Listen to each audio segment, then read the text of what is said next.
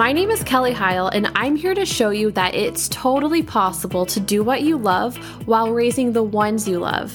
It took me far too long to figure out how to balance my new role of mom while overcoming mom guilt and still living my best creative life. Motherhood does not mean we have to throw who we used to be aside and stop making art or writing books. That's why I created this podcast. I want to inspire you to live intentionally. Whether you're a mom who gets up at 5 a.m. or a night owl who has another cup of coffee at midnight, we can do this, and I'm spotlighting women who are doing this. Grab a coffee, grab a notebook, get ready to change your life. This is the Moms Who Create podcast.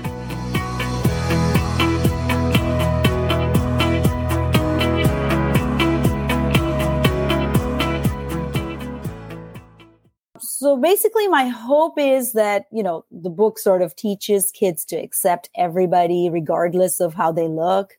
And also teaches kids to stand up for themselves, when the situation demands it and not just sort of accept things as is.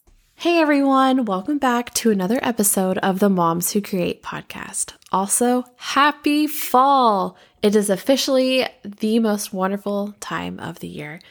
So today I have a brilliant mom named Malika Tope. Malika is an educator, social advocate, and author.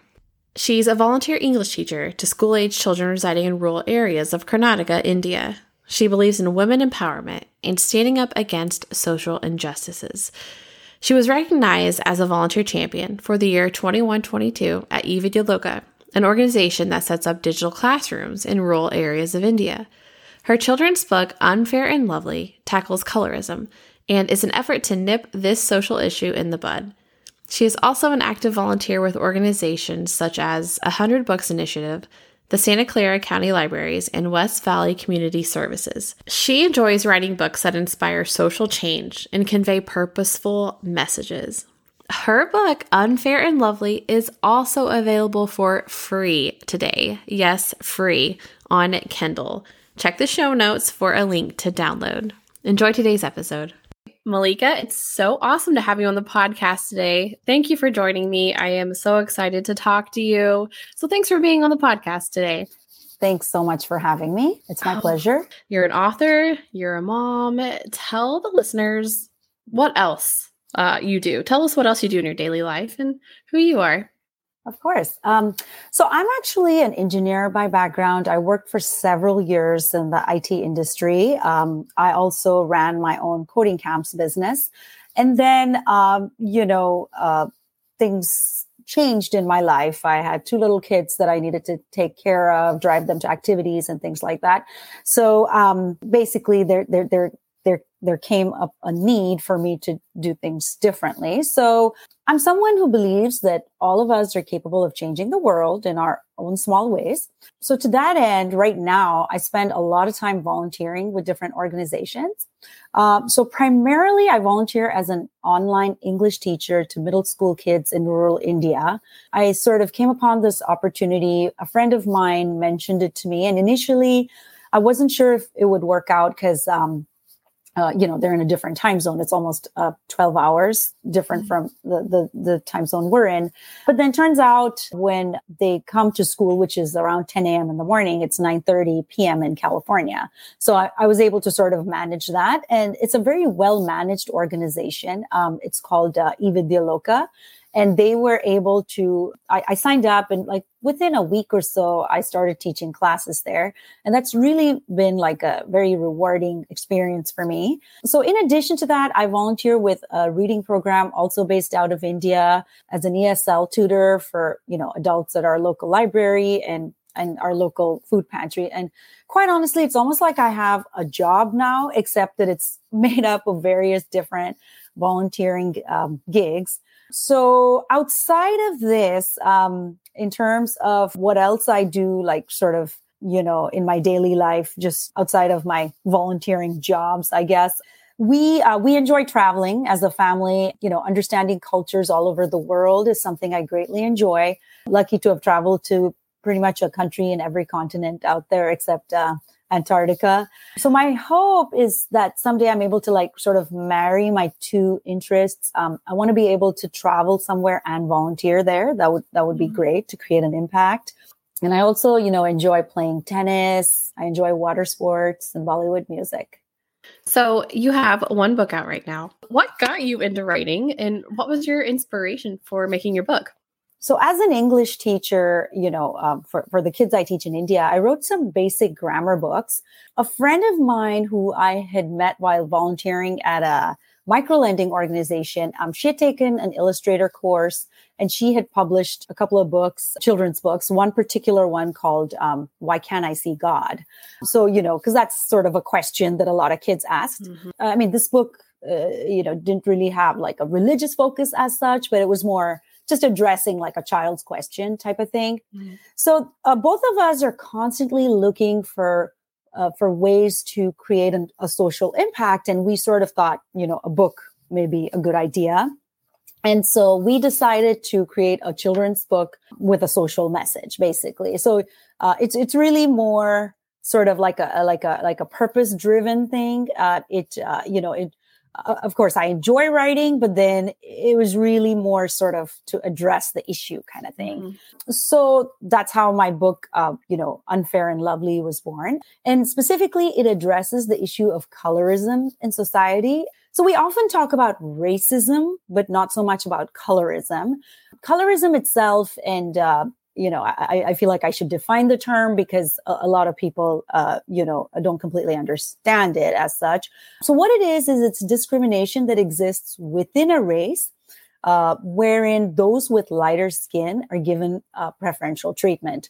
And sadly, it is very rampant, but not very often discussed in South Asian society. And it, in fact, also exists in African American and Latino communities. It is so rampant in Indian society that it really affects, the self-esteem and mental well-being of children. Of course, there are books about bullying and, a lot of the common issues we see, but then there really isn't very much about this particular topic. And we felt that, it's really high time. And that's sort of the feedback I've gotten too. It's like, where was this book when I was growing up? And I experienced this. You'll be amazed at the type of responses I've gotten from readers. And that's basically how the book came about. It was, I was inspired by the need for it, wow. To tell you the truth. Yes. Oh, that's really cool that you made that. You have this desire to fix it and change it. And books are so powerful in so many different ways, especially when you address social changes and things like this. So I love that you created this for a specific purpose. Tell us a little bit more about like the plot of the book. What happens in your book, Unfair and Lovely? Of course. Yes, I'd be happy to. Yeah. And, and as you said, the thing is when people read the book, they think when it's actually, in the form of characters, they see that and they're like, oh my gosh, this happens in my house. You know what I mean? And maybe I shouldn't be saying this. Maybe I should think about this differently. How is this other person feeling? And so on, right? So yeah, so about the book itself, it chronicles the journey of a girl called Sahana. She goes to middle school. So basically her and her sister Surabhi, they move to a new city and they start attending school there.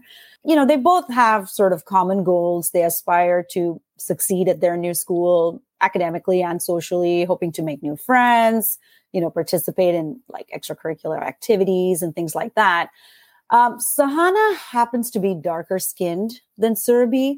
So the book delves into how the sisters' journeys are different and how Sahana has to overcome the obstacles she faces. So basically my hope is that, the book sort of teaches kids to accept everybody regardless of how they look. And also teaches kids to stand up for themselves, when the situation demands it and not just sort of accept things as is. Mm-hmm. Yeah. Which is, what a lot of kids do, sadly. Mm-hmm. You said that you've already got a great response from it, right? That it's helped people and you've already see a positive impact from your book. Yes, absolutely. Yeah. Do you have any future books that you plan on also creating? Or is this like your main one with the one issue that you wanted to address? This for sure is the one that's dearest to me. We have a book coming up that basically it's about like Indian traditions and the fact that we have the new generation now is starting to embrace, and this has been sort of the phenomena for, I'd say, the last 2 or 3 decades, where a lot of, the youngsters tend to embrace the West in a big way. So this book emphasizes the importance of Indian traditions. So, but in a way that is, at least our hope is that it is also appealing to our readers, because that's really the whole idea. We firmly believe that something can't really be shoved down your throat. It really has to, it has to be, they have to be told why we do certain things, and why just because, it's traditional doesn't mean it's wrong, and not everything comes from the West. There are things that come from the East too, that type of thing. Yeah, for sure. Yep. And I feel like you're getting the explaining, teaching way kind of naturally from being a mom, just like you teach your children. You teach little kids how to respond to things that happen to them and how to help others.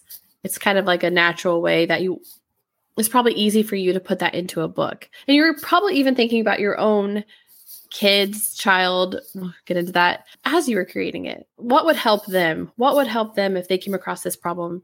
And what kind of resolve can they, implement?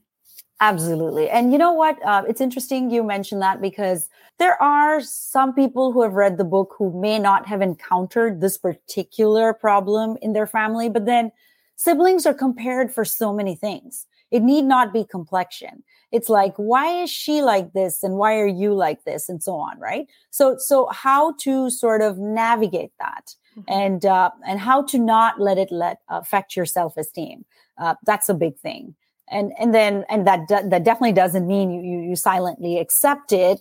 You have to stand up for yourself. That's important. So yeah, sort of addresses all of that. Yeah. Yeah.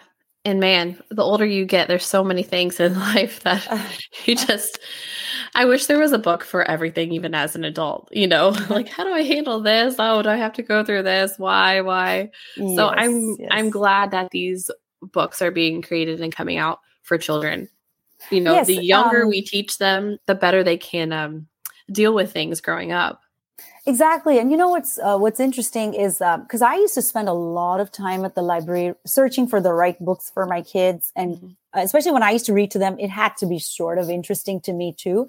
But I feel like there aren't very many books that address exactly what happens in the school, in the playground, right? Yeah. Because there are kids being mean to each other. Not everybody's being nice. So why shouldn't book model those type of situations? And that way, it could teach kids to do what they need to when they're in those situations. There aren't very many books for that. That's so true. Yeah. My daughter just started kindergarten, and she hasn't really encountered anybody like mean up to this point. Sure. And she told us a few days ago, she was like, there's this mean boy at school. She might have even said on the playground, she was like, he is not, we always say, be kind. She's like, he is not kind. And it was almost like she was confused by it because she hadn't experienced that. She's just turned 5. She's 5 years old. Oh. Like, why isn't he kind? So to go off what you said, I almost think, oh, maybe she doesn't know how to respond if somebody's mean to her on the playground or in the cafeteria. She feels like people shouldn't be like that. So why is he being mean? Am I just going to cry and run away? Do I say something mean back? There does need to be more books. I like the books that are like, be kind, always be kind to people. But there's not many that's like, okay, there's going to be really bad people in this world. Absolutely. They are not going to be kind to you. And it's going to be really hard probably to be kind back to them when they're treating you a certain way or say something really hurtful to you. Exactly. So yes, exactly. I have 2 boys. They're both teenagers. Okay. They're right now they're 14 and 17. But but I can safely say though that pretty much since they were born, I've never really sort of taken my time off completely from, I was either working, or if I wasn't working, I ran a computer coding camps business for 3 years. I was a Bollywood fitness instructor for some time. So there's always stuff that I've done outside of, just being a mom. So how have you found that balance in your life to do all of these things, not just creating the book, but everything you've started? How do you find that balance of still being present with your kids and doing all the things? Yes. So I've definitely gotten much better at managing my time, after I became a mom, that's sort of the need of the hour. I'm almost never able to get like a solid long chunk of uninterrupted time to get things done. Yeah. So, realistically, there are honestly pockets of time throughout the day in which I have to make sure I get all my tasks completed. What I do every weekend is create a list of tasks I need to do over the upcoming week. And then every morning I prioritize what needs to be done. Doing multiple things at once, multitasking, that definitely helps me. It doesn't work for everyone. When I'm in the car driving the kids, I make calls, listen to, podcasts and talks and things like that. I think working smarter is key. I delegate chores to like other family members or, outsource as needed. I'm also very conscious of my time I use with social media. And I will say that is key because, that can be a huge time drain, for many people. And then at the end of the day, you have a lot of these tasks you could be doing that just don't get done. Right. So that's, those are some things I do. So what would be your advice to moms listening that are like, ooh, good things, love her balance. I don't really know how to implement this or how to do this. So I would say, don't procrastinate for sure, thinking that someday you'll miraculously have this large chunk of uninterrupted time, because what it is as kids grow up, the type of challenges change, but they do remain. It's not like just because they're older, you necessarily have time. It's just the type of challenges change. I would say break that big task up into smaller steps. For example, with like, let's say they wanted to write a book, right? So kind of break it down into smaller tasks and then start with the small steps that work towards that big project. And squeeze those small steps into the pockets of time that you have now. So break it all down, because then ultimately, you meet the goal, except that you meet it over a period of time, sort of thing. And if time right now doesn't permit you to even do that, for example, like let's say you're raising a newborn or something like that, I would spend time reading, learning, listening to audiobooks. I mean, these are all like great options. It's sort of easy to multitask, from that respect now, right? So it's not like just because, you do get pockets of time with a newborn as well, because of course you want to get your sleep when they're sleeping. Yeah. But at the same time, I do know that when my kids were newborns, there was, up until they were like 6 to 8 months old, there was honestly a lot of time because they'd sleep so much and stuff. Mm-hmm. And then I would say, don't hesitate to expand your network and reach out to others in the field that interest you for mentorship and guidance and, support, because there are many people that are willing to do that.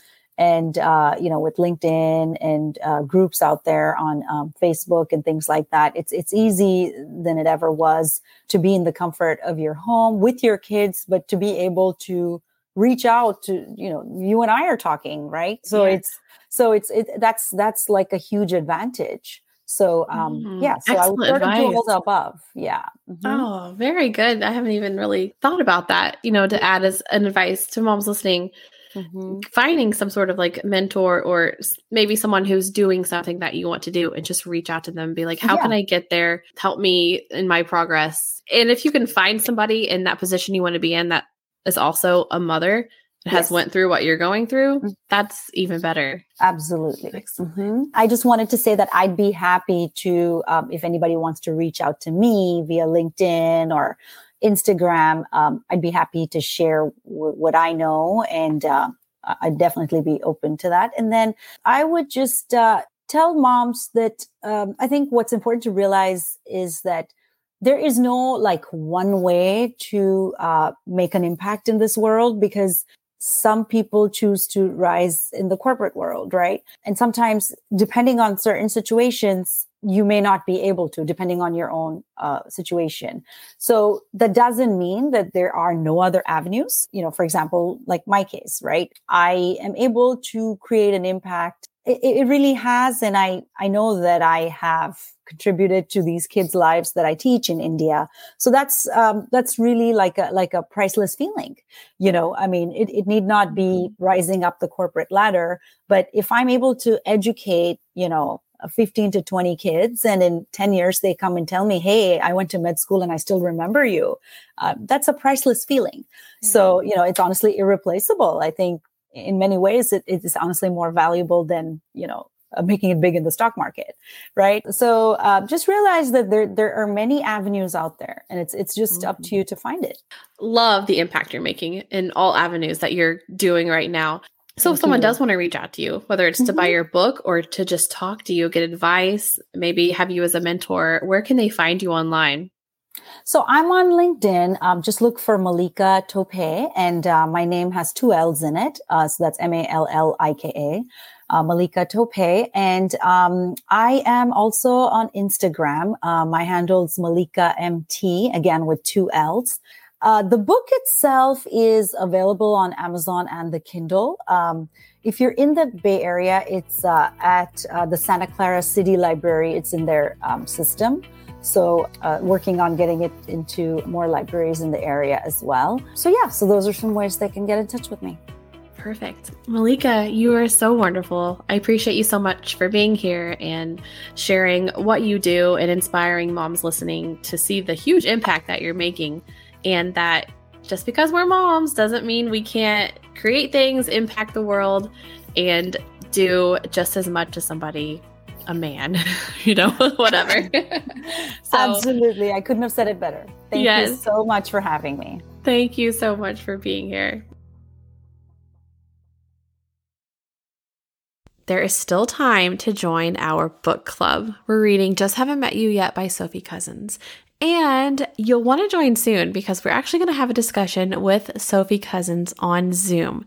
Have all your questions ready to ask her about being an author, about the book, about all things amazing, because I'm just so excited to talk to her. I cannot wait.